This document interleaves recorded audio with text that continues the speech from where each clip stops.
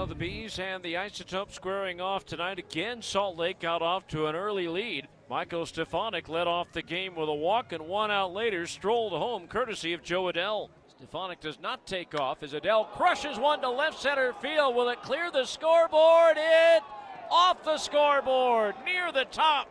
A 2-run homer for Joe Adell, and it's 2-0 Bees. But again, at that point, it was the highlight for the Bees as Albuquerque tied it up in the bottom of the first against Felix Pena, who walked the leadoff man, Ryan Valade.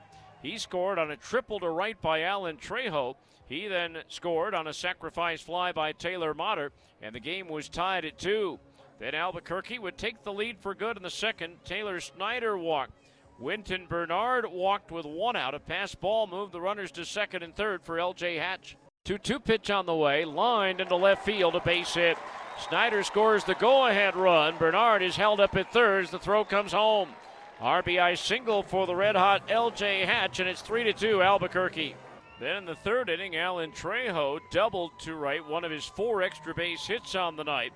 He was at second base with 1 out for Greg Bird. Here's a swing and a line drive, right field base hit. That's going to go to the wall.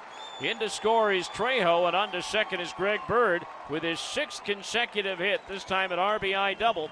And now it is a 4-2 Albuquerque lead. They would add 2 more in the fourth on back-to-back RBI doubles by Valade and Trejo. Bees would get 1 back in the 5th on an RBI double by Adell to make it 6-3. But then Albuquerque would put it away. An RBI double by Taylor Snyder in the 7th made it a 7-3 ball game, and then they broke it open in the 8th inning with 1 out. Alan Trejo double, scored on an opposite field home run to right by Taylor Motter, and then Greg Bird with an opposite field home run to left, capping off the Isotope scoring. Bees would get a leadoff homer from Preston Palmero in the 9th, but it was too little too late as the Isotopes now have taken the first 2 games of this series.